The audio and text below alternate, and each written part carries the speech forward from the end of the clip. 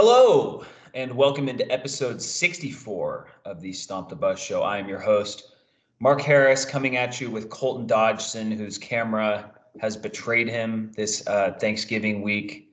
So that's one thing he won't be thankful for tomorrow.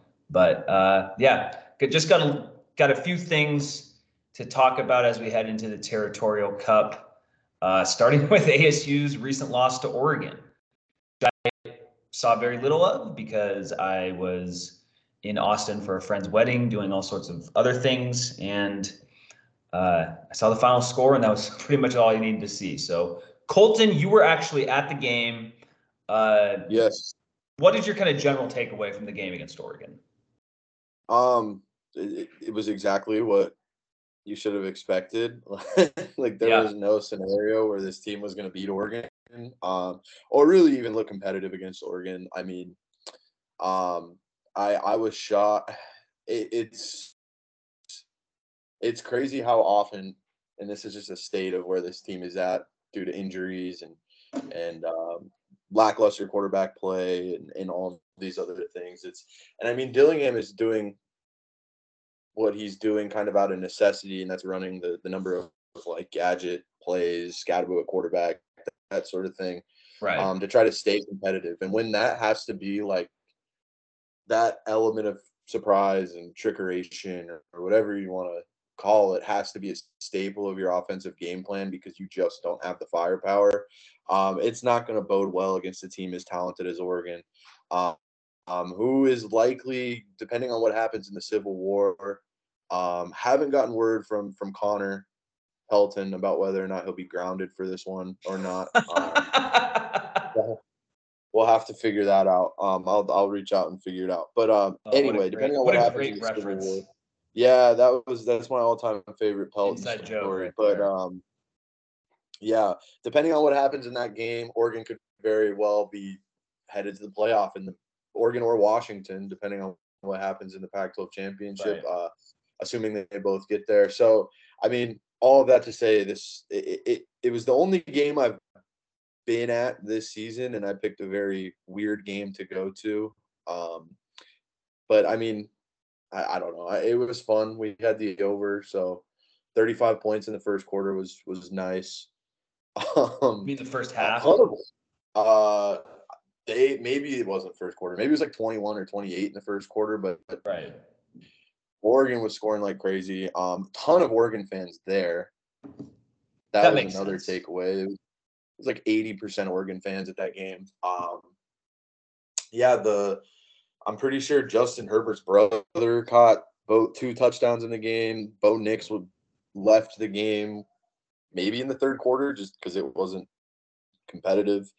Which, there's the outliers like the Washington games, but the talent disparity between the top of the Pac-12 and where ASU is right now is just not competitive. So this is kind of like the Utah game a little bit for me. There's really nothing to break down here.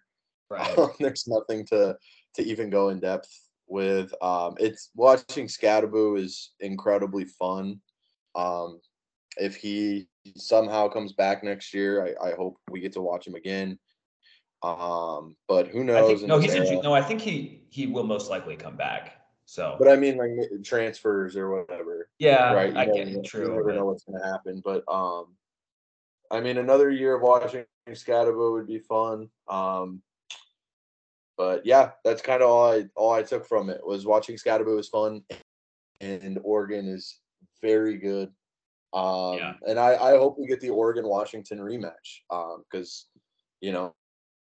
Oregon is a missed field goal away from probably being in the playoff as it stands today in that Oregon-Washington game. So, yeah, long-winded way of saying they're really good, we're really not. Absolutely. No, yeah. I mean, the only thing that because weren't there some like shorter passes that went a long ways in this game? Like screens. Yeah, there was some like a tight end screen I remember went for a touchdown. We definitely had some fun before the game and during the game. So in a game like that is not very competitive, you resort to other activities to kind of enjoy yourself. Absolutely. So I wasn't watching very closely. But again, it's the same thing with ASU was in a position to score a touchdown early and make it 7-7, which who knows if that changes the complexion of the game. Doubtful, right? But, yeah, doubtful. It just would have made the score more respectable. Yeah. Right. That over would have floated a little earlier. But yeah, man, I put this in the category of the Utah game. I don't know what time of possession was, but anytime you're scoring 3 points, your defense is probably on the field for 65-70% of the game, which if that's the case, I mean, it's very similar to everything I said about the Utah game. This is a good defense that was probably just a little downtrodden. Yeah. What's the point? Maybe human nature starting to kick in a little bit, and extremely gassed. Oregon is a fast team. Bo Nix is surgical.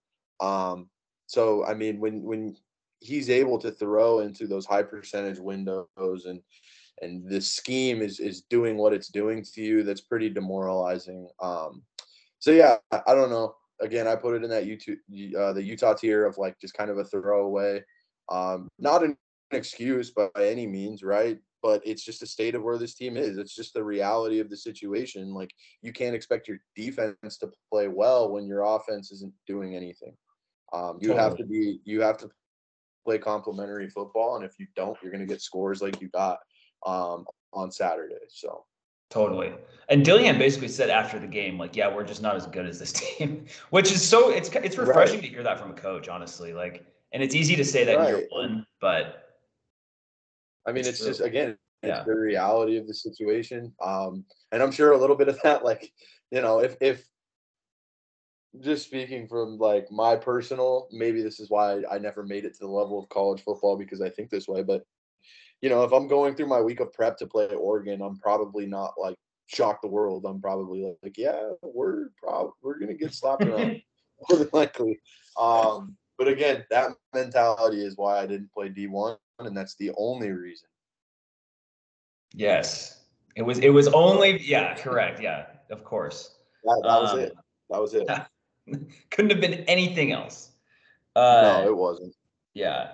No, but like the reason I brought up the like, oh, they let some shorter passes go long is that's really the only thing that you could have been like, oh, ASU should have done this better. It like tackled better, closer to the line of scrimmage or whatever. But the reason you bring that up is because there isn't really anything like Oregon just way better than ASU. So anytime that's a good point, because I'm almost certain I recall a tight end screen going for like 35 yards. And anytime a tight end is gashing you for 35 yards on a tight end screen, that's not great.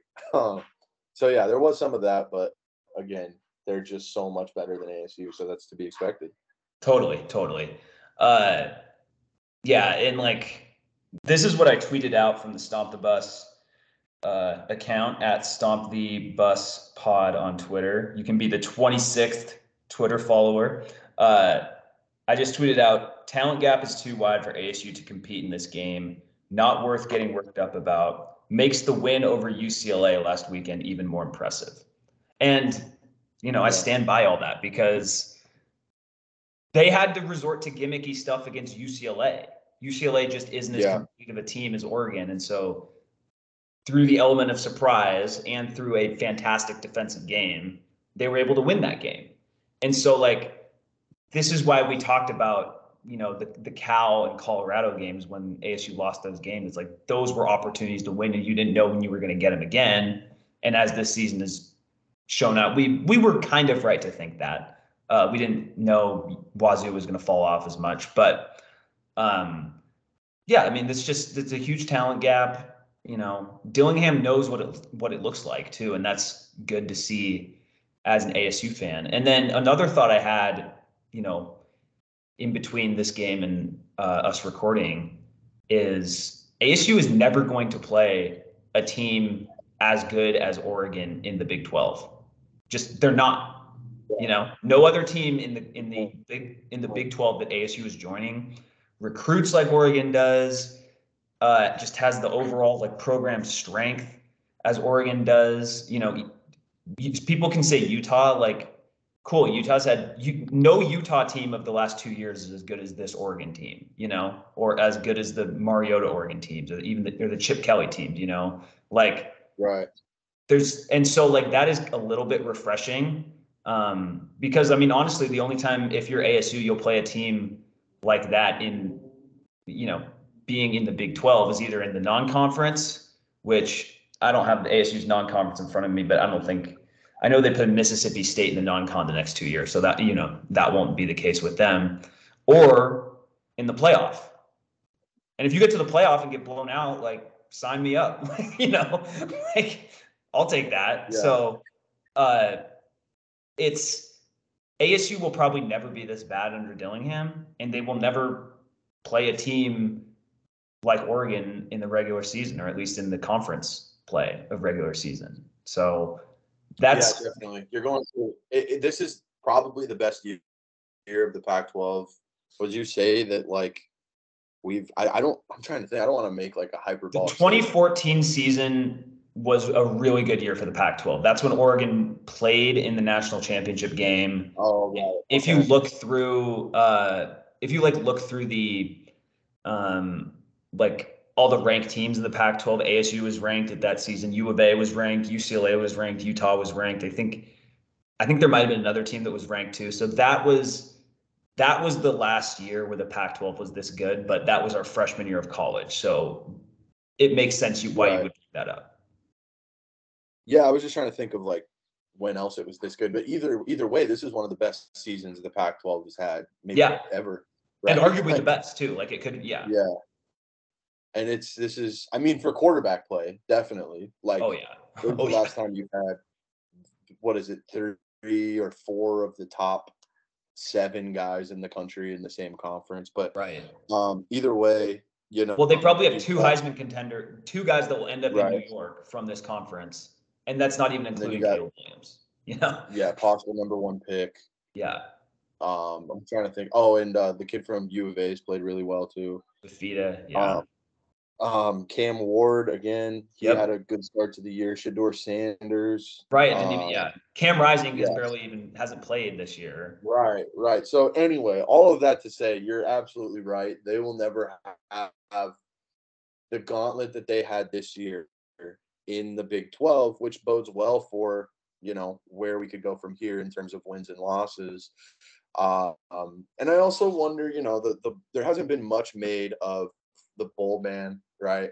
I remember Ralph saying that, like, all of these games were exhibition games, and he's absolutely right. I just wonder, like, how much does that affect the players, right? When you're going through this season, that's like, lose by 50 to Utah, lose by 50 to Oregon, and you're not really playing for anything. Once you get a couple wins, it's like we've kind of reached our ceiling. You know what I'm saying? Like, I wonder how much of that comes into play, and what impact being able to play for a bowl does next season when they're able to make a bowl game. Totally. Well, especially in games where you're just totally outgunned, like Oregon, like the instant that Bourget left against Utah and Conover came in, that you were outgunned at that very second. Like, so it was over. Yeah. So, I'm looking forward to this team with a Big 12 schedule. I mean, I'm trying to think of, like, I don't think maybe next year we're looking at they make a push for bowl eligibility. I think next year the expectation is to get to at least 6-6 and get to a bowl. I agree. I don't think that is being unfair, especially after what you've seen this season. Like, that's asking for 3 additional wins. Yes. With exactly. a much weaker schedule, I think that is not outside. I don't think that's an unrealistic expectation. No, it's not at all. I'm looking forward to that. I want to see the impact playing for a bowl makes. Hopefully, we get a healthy Rashada back. That would be cool. Well, and speaking of Rashada, It was reported this week, yesterday. This is devilsdigest.com. Quarterback Jaden Rashada is the first quarterback to run out in the team segment this morning. So, Wow. yeah. And if you do play him, it's not like it was hurt. It wouldn't affect his red shirt at all. Right. And you know what's crazy? To this day, Jaden Rashada is the team's touchdown pass leader. That's with insane. like 3 touchdowns. And he played in what, 2 games? 2 games. Or maybe it's 4 touchdowns. But I don't have it in front of me. I should probably pull that up. And he's one of what, 5 guys to take a snap at quarterback this season? Boys, 4 quarterbacks all 4 of our quarterbacks have taken a snap. And then Conyers and Scadaboo have taken snaps at quarterback too. So 6 guys have taken snaps at quarterback this year. Yeah, that's just, to have a season like this and still win 3 games is like absurd. It is, yeah. Yeah. This is just insane. So yeah, I hope Rashada sticks around. I hope we don't get another transfer from him. I don't know if we will. It doesn't seem like that's really something he might be interested in doing, given how everything went down last offseason. Maybe that stability of like getting comfortable and figuring things out going into your sophomore season is more alluring than hitting the reset button. And hopefully, the pass catchers and the skill players are like, I want to see what this looks like with this guy under center. Hopefully he's instilled enough, the Dillingham Rashada duo tandem has instilled enough confidence in guys to stick around. That's always my biggest fear now in this landscape is like, what is the transfer portal going to look like for this team? Is it going to be like, teams picking over our carcass and we're left with like whatever, So I don't know.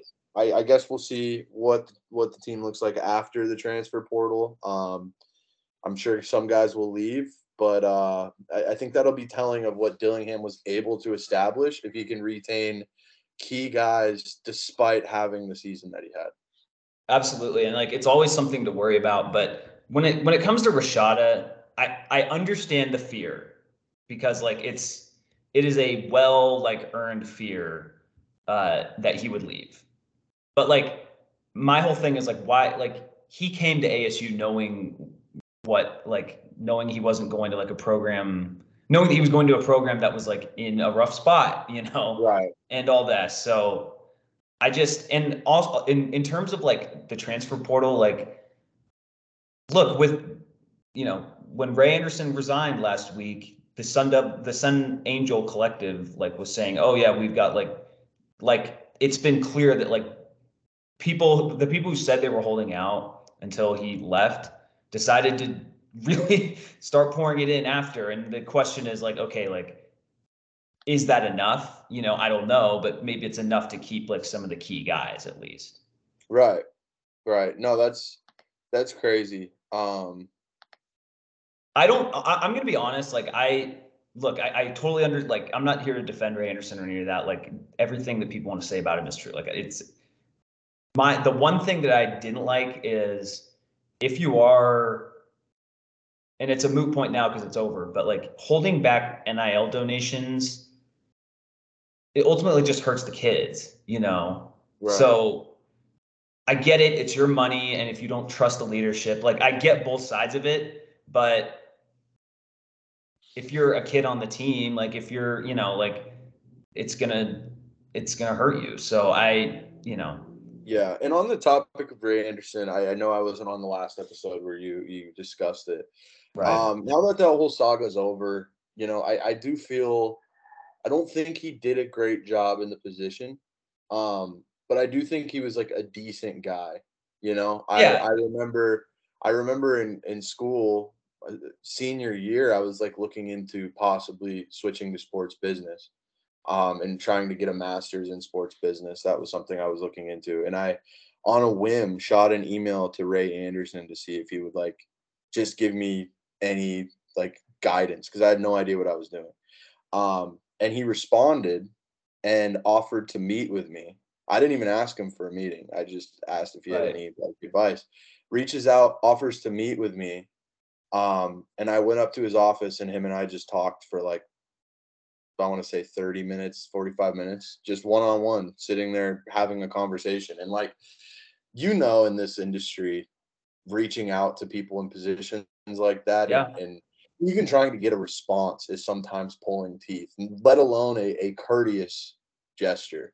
So despite the job that he did and despite what happened with Herm Edwards and everything else, and despite how it all ended, I do think that he was a good guy.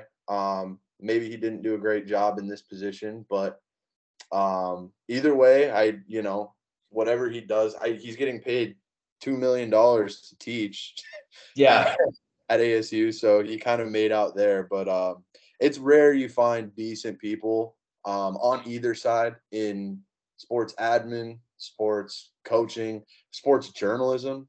There's a lot of dicks in sports journalism too. A lot of egos. Yeah. So like for somebody to do what he did, it really stuck with me. And, I do wish the best for him as a person. And I think he's getting a lot of justified flack, but we do have to remember that these are like humans. You know what I'm saying? Of course. And obviously you and I have never gone overboard. Our criticism has always been just. And I don't think our criticism is reaching the masses in any capacity, but I also don't think we've ever said anything unfair. But I do kind of feel bad when, donations skyrocket the second a guy is relieved. It's a bad situation all around. And you're absolutely right. At the end of the day, like it's their money, but it does only hurt the kids. And you kind of feel bad for Ray Anderson, the person, not just Ray Anderson, the athletic director. Right. And I think he just made one huge gamble. Yeah. That in the moment people were questioning, and it blew up in his face. Like there's no, and especially like the fact that it was his former client too. Like that's just right. Yeah. You're absolutely right. There was a bit of a conflict of interest there, definitely. And it's not like his former client had like this long resume, right? No, yeah, exactly. Herm was out of coaching for 20 years. Well, and he hadn't coached in college since like it was like 1 year. It was like 1989 as a DB's coach for San Diego State. Like, yeah. So it was a wild hire. And just the new leadership model thing too. Like, yeah, it was, I will say this at the beginning, it seemed like they were headed in the right direction. And I always go back to that 2020 season as like, what could that team have looked like if not for the pandemic, right? We do the same thing with the basketball team from that year. That team was going to make the tournament.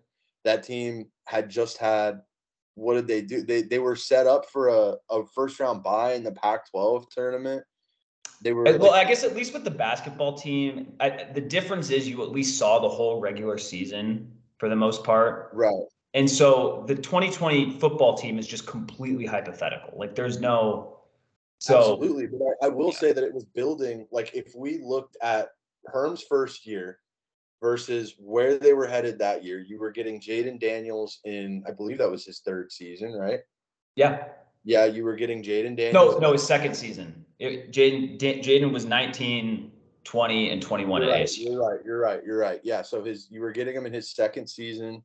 I'm trying to think of who the skill players were on that team, but I'm pretty sure. Jaden Daniels' freshman year, they had Ayuk and Frank Darby and Eno Benjamin, I believe. Like that's a good skill group. They had a team. They had a solid roster, and it seemed like, the coaching staff before all of the wild stuff went down. And if there's no pandemic, that stuff probably doesn't happen, right? Right.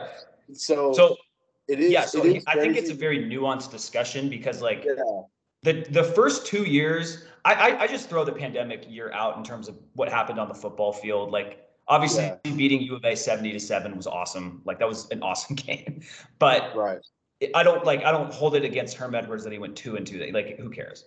And I defended him his first 2 years. Like I defended him. Like this is what ASU is. Like they're building, but like the pandemic did happen, and so like it's. I just think it's important to contextualize like describing this as a colossal failure, you have to recognize that there were some variables outside of his control that did make this look way worse than it may have been had that not happened. So when you think about it that way, it's like maybe maybe the product that was being developed at that point was going to look way better than it ultimately looked. I guess we'll never know. Obviously, it's a complete hypothetical. It just seemed the natural progression, getting Jaden Daniels in his second year, having the roster that you had that year. They looked like that was going to be a good team, and then obviously they just never recovered from that. So that's like the big question mark for me, is what does this look like had that not happened? And obviously it did. So that's the discussion we have to have. But I think it makes it seem like, and this isn't like trying to stand up for Ray Anderson or anything like that. The dude's making millions. He's had a long career. He gets to just enjoy life now. Good for him. Yeah, I'm sure maybe it impacts him a little bit, but I don't think he needs a dude on a podcast with 20 listeners defending him.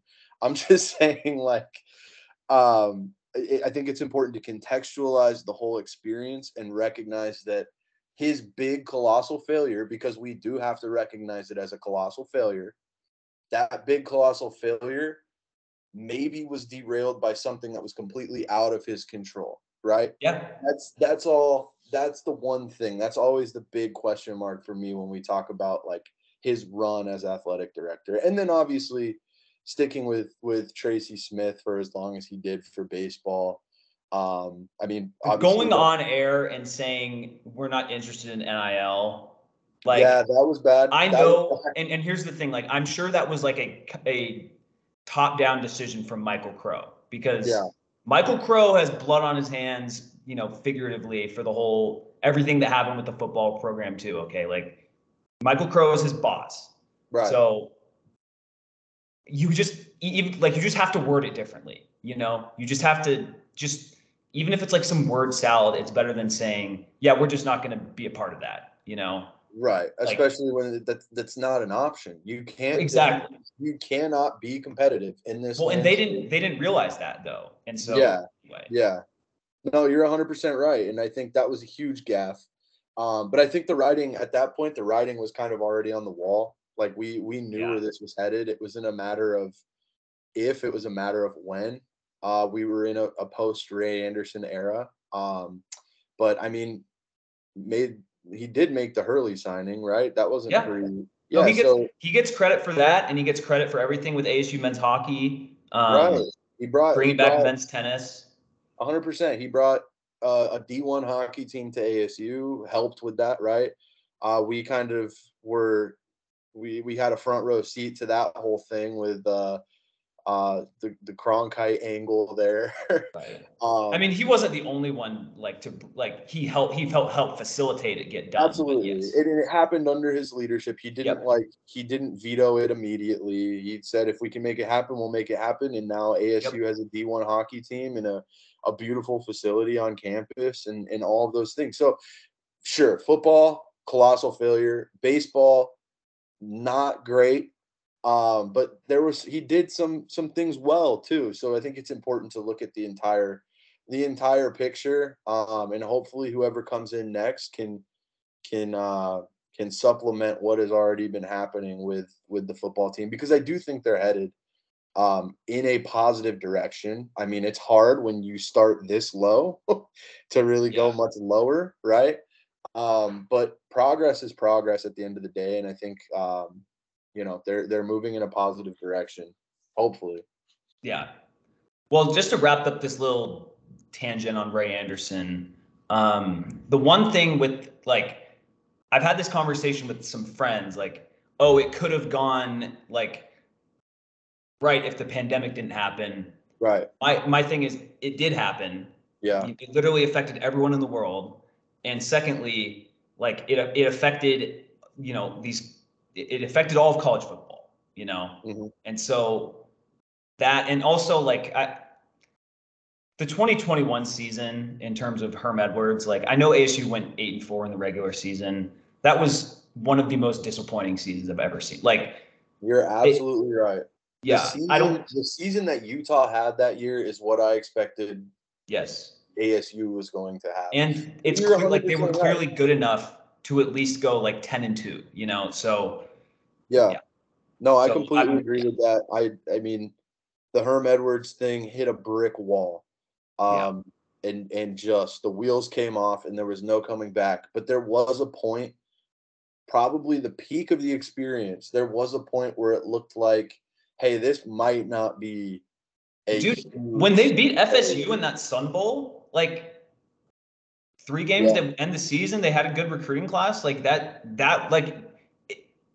it is objectively true that at that point in time, the Herm Edwards era was on the upswing, you know? Yeah, beat Michigan State in back-to-back years too, right? Right. Like there was some signature wins. Jaden Daniels is a Heisman front runner now. Well, there was talent. I'm not saying I don't see that's like, yeah, you get credit for bringing him in, but no, that's not what I meant. That's not what I meant. Let me rephrase. All I'm saying is like there was talent on the roster. Yes. Right? Like you had a guy like Jaden Daniels who is now a Heisman front runner. Right. None of that has to do with ASU. I'm not saying that we get some credit for what Jaden Daniels became. He's probably better because he left this place. But it is eye-opening when you look around and see all of the talent that was once on this roster. And it just makes it so much more obvious that this team vastly underachieved in the Herm Edwards era. Yes. But you're right. That 2021 season was like you couldn't defend it. I think that was wasn't that the BYU or the Utah game where the wheels came off in that Utah game? Well, the BYU game where they didn't they clearly just hadn't practiced for crowd noise. Right. And there was like 20, there were like 10 false start penalties. Yeah. And for a guy who used to coach at Arrowhead Stadium, like that's just inexcusable. Right. No, it was, and you practice in a bubble.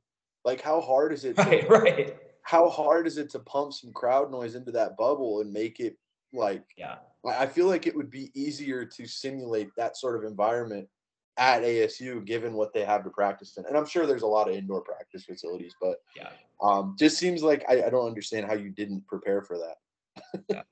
Yeah. All right. Well, anyway, let's move off this and talk about the Territorial Cup. Yeah. I mean, I don't expect ASU to win this game. I know I'm wearing an ASU hat right now, but U of A is playing really well. They're motivated. If Arizona wins this game, now I guess it depends on what happens in the Civil War, but they have a chance. Like if Oregon State beats Oregon, then Arizona will be playing for a shot to go to the Pac-12 championship game, which is crazy to say. ESPN bet.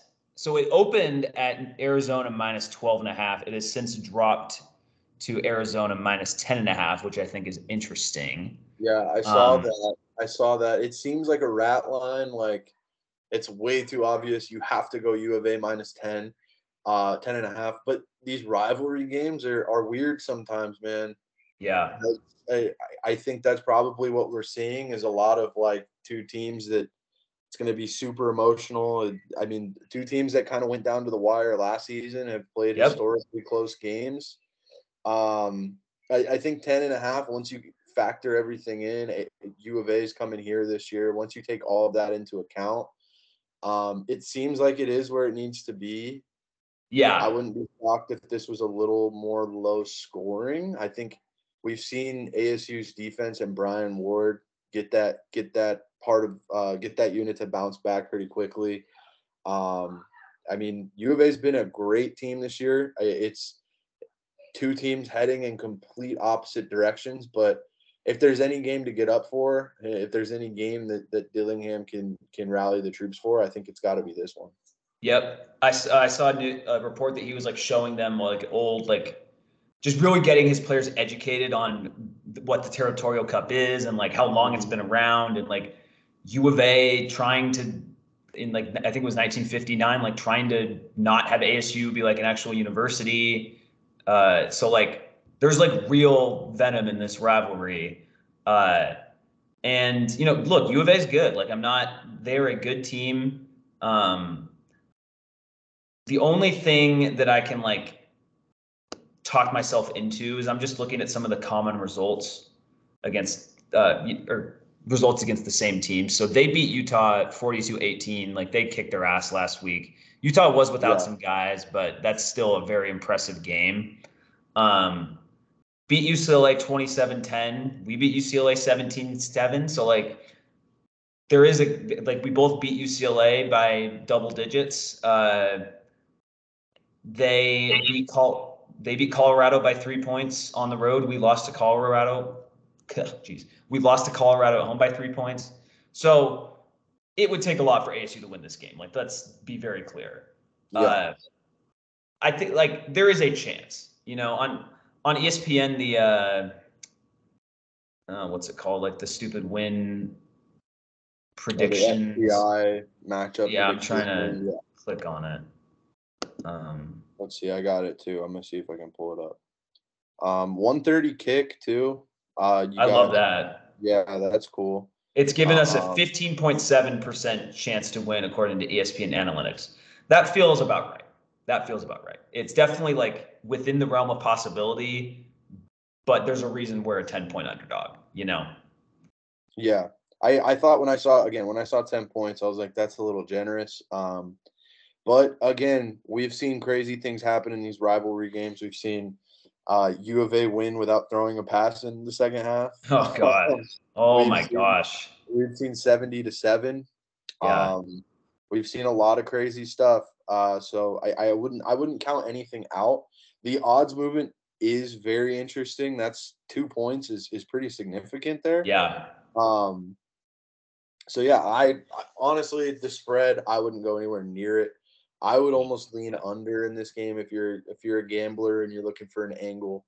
I would almost lean under in this game, and that would be the play. I wouldn't be shocked either way if ASU somehow pulled this off. It's like that's what this rivalry is. I don't think they will, but I don't know. 10.5 points, a little rich for my blood in this one, but we'll see what happens, man. It's hopefully it's not a blowout. I guess that's all we can ask for. Right. There's two kind of points that aren't necessarily even related about U of A that I want to bring up in this game. Every time ASU has been blown out 3 times this season. Mm-hmm. Blown out by Fresno State, blown out by Utah, and then just blown out by Oregon. They responded very well after their previous 2 blowouts, right? After Fresno State, they played a legitimately close game against USC, and they very much responded after that game. Right. After getting blown out by Utah, they went on the road and beat UCLA. Responded to that game. 7 points. So let's see how this team. This is the last game of the year. 7. This is the last college game for a good chunk of the players on this team. They're going to leave it all out there, And Dillingham, yeah. I bet Dillingham probably saved a few plays that he wasn't going to use against Oregon because Dillingham absolutely knew we were going to lose to Oregon. So I'm hoping for some of that. And the other thing is, you mentioned Scatabo throwing the ball. At least by now, he's had a few games. He's had like 3 straight games of in-game reps, Right. And so U of A will be expecting it, but it's still like, I trust him to throw the ball a little bit more after like he's done it a few times, So yeah, and dude, I will say this: being at that game and watching him throw some passes, I was kind of shocked at how far he's able to get the ball. He's like, I almost would want him. I think he would bring more to the offense as the full-time quarterback than somebody like Conover would. Oh, absolutely. It's crazy to say. Like, you can do more. Absolutely. You can run the gadget sets. You can do all of that stuff. And obviously with like accuracy stuff, that's completely different. But I don't know. I think he gives you a different element if you're able to run him out there at quarterback, on a more consistent basis.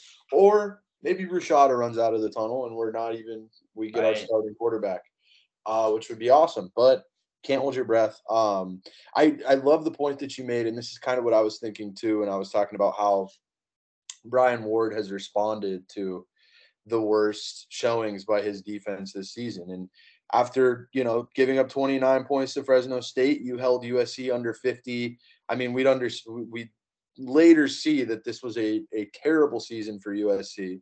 Yeah, but at that point in the year, they were still like motivated, and they were a juggernaut still, and you held them under 50 points. Then you have the 55-3 to Utah. You come back, you hold UCLA to 7. Not a great offensive team, but still, a lot of good. That goal line stand from the 1 early in the game where they held UCLA out of the end zone for 4 plays. Like, there's a lot to like about what we might see from this defense and what precedent has told us about Brian Wart's ability to respond. I think the scary proposition here is what is ASU going to look like offensively, right? What are we going to be able to do? So again, I don't know. I think, you got to play. I don't know what's going to happen, man. I'm probably going to end up picking ASU just because it's our last game, and I'm not going to pick against them. And all right, let's score predictions for this game. Let's do it. Okay. I think it's going to be weird. I do think it stays under. I think a lot of wild stuff is going to happen. If the under is set at 50.5, I'm saying ASU wins 24-20. U of A is going to have a shot to win at the end, and we're going to make some sort of defensive stand. There we go. That's what happens. Well, Colton, I wish I could agree with you. I got U of A winning 27-21. So. And you're probably going to be right. Yeah. Both stay under though, right? Yeah, so I guess. Yeah. We're aligned there. That's good. But yeah, man, it's just a crazy rivalry. I wouldn't be shocked. That is true. With either outcome. But I gotta go big or go home on our last prediction of the season. Hey, I hope you're right, my friend. All right. Well, that's some good football talk right there. Let's touch in on some of the other sports real quick. So volleyball today, it says on the 22nd, they fell to Wazoo in 5 sets on the road at number 18 at number 11 Wazoo. ASU volleyball is still number 18 in the country and 25-6 overall. So they're having a fantastic season. They're at Arizona on Saturday as well. So that should be another interesting Territorial Cup matchup. I just want to keep highlighting volleyball. It's just such a great season they're having. And yeah, so just wanted to shout them out. I mean, they're going to be in the tournament. They're ranked. They're having a good year, and hopefully they can close it out with a win at U of A. ASU hockey has moved up to number 13 in the where is it? Okay, I'm looking for the graphic on their Twitter. Has moved up to number 13 in the USCHO rankings. They host number 9 Providence for a two-game set this weekend.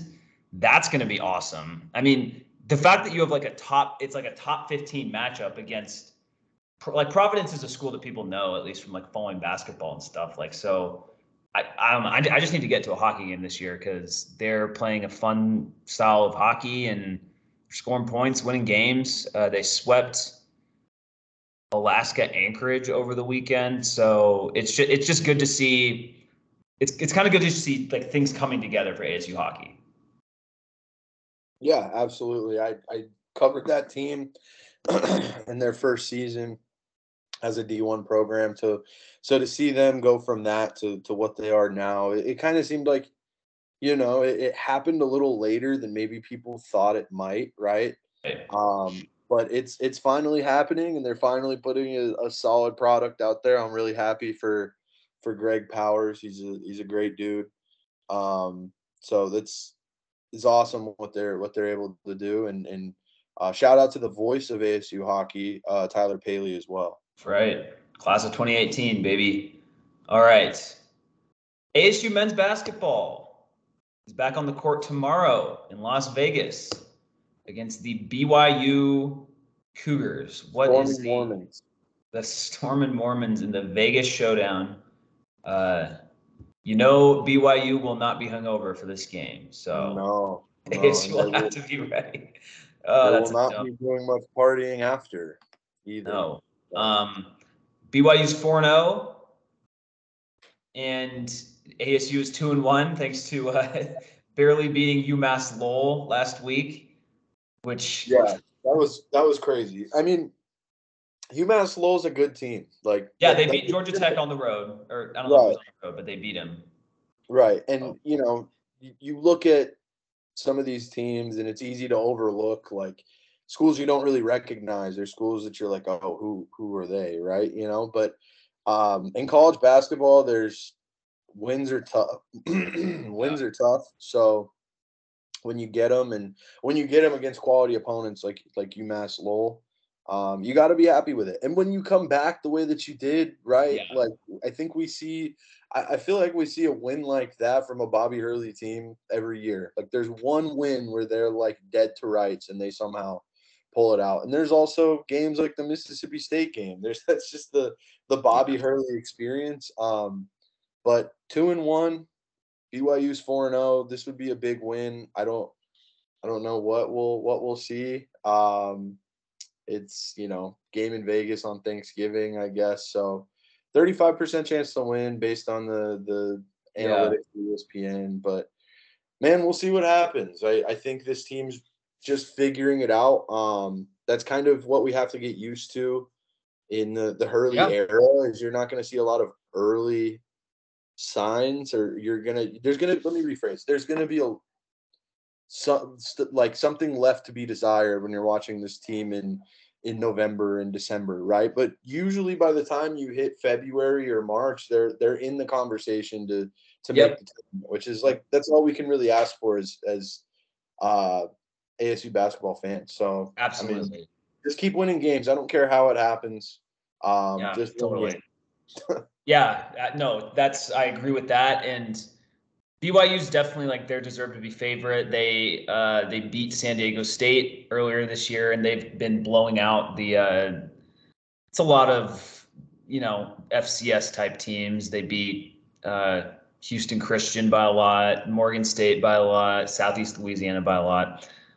What I'm looking for ASU is you need to have a great defensive effort in this game, which they honestly, I think they did that in good part against Mississippi State. That one guy from Mississippi State just got super hot from three, and that kind of was too big of a hole to climb out of. But this is, if you're Hurley, you need to use this opportunity to get back on track after the Mississippi State game, if that makes sense. Because that was an ugly ass loss. It just was. And I haven't checked on Mississippi State after that, but this is an opportunity to kind of build some confidence. You've been playing Texas Southern and UMass Lowell. This will be on ESPN2. I was going to say it's going to be in front of a big audience, but it starts at, at 9 p.m. Mountain Time, and it's on ESPN2. So that's not the case, but it's an opportunity to knock off an undefeated team. And ASU is probably athletic enough to hang in this game. It's just, how are they going to do offensively? Right. Right. Sean Phillips will be out for this game, though. We'll see how that affects them. He's their leading rebounder. So what kind of impact might that have? We'll see. But yeah, definitely a solid litmus test against an undefeated team. A team that will be your conference rival next year, too. Right. This will be a conference game in 1 year. So. And if they do lose, don't look just so offensively inept like you did against Mississippi State, Right. That was tough to watch, man. That was brutal. At least this time, no one will be yelling at them about their bets, or if they are, they're doing it from the stands. Oh, yeah. No, it's really funny that ASU won the race to 10 in that game. I know. That was all that was discussed on the broadcast. They didn't win the race to anything else, but yeah. I don't know. I think watching that stuff is kind of fun. I like when they talk about the game. Oh yeah, I didn't mind it. Yeah, no, it was cool. I didn't mind it either. But yeah, I don't know. We'll see what happens tomorrow. It's a good BYU team, so we'll see. Yeah, totally, totally. They should have they should be very prepared to play in this game. So that's good. Can't really. I think we covered everything for this one. So Yeah, I uh, don't know if there's much else. yeah. Well, have a happy Thanksgiving, Mister Cameraless Colton, and Yeah, I'll work on my almost my technical issues. I'll try to iron those out. maybe some turkey will help. As Yeah. always, please like and Turkey sucks, subscribe. by the way. Sorry. Turkey sucks, by the way. Not a turkey fan. Okay. No, turkey. The food on Thanksgiving is not great. I asked my mom to bring mac and cheese this year because I was like, we don't usually have mac and cheese, but I need a change up, man. I can't go. Mashed potatoes are fine, but like Yeah. turkey stuffing mashed potato, I'm like, I need a staple in the mix that I can just like lean on. You know what I'm I saying? feel like mac and cheese isn't mac and cheese kind of a Thanksgiving food now? I think so. I've heard it Yeah. more recently than I ever had. I think this is like our first year having it. So Okay. yeah, maybe first or second. I don't know. But either way, man, it's good to have a tried and true elite food that I can lean on tomorrow. Yeah, no, I'm just chilling by myself in the apartment for Thanksgiving, and I'm just gonna cook up some little steak bites that I got from Safeway. So I'm excited There about that. you go, man. Got Steak some bite. mac and cheese, mashed potatoes, and other substances that I'll be enjoying. So There you go, Mark. I stuff. know you're a big other substances guy. Who is it? Who is it Yeah. at this day Yeah. and age? All right. Well, with that, happy Thanksgiving to everyone watching. Please like and subscribe on YouTube, rate and review on your podcast app of choice. And as always, go Devils.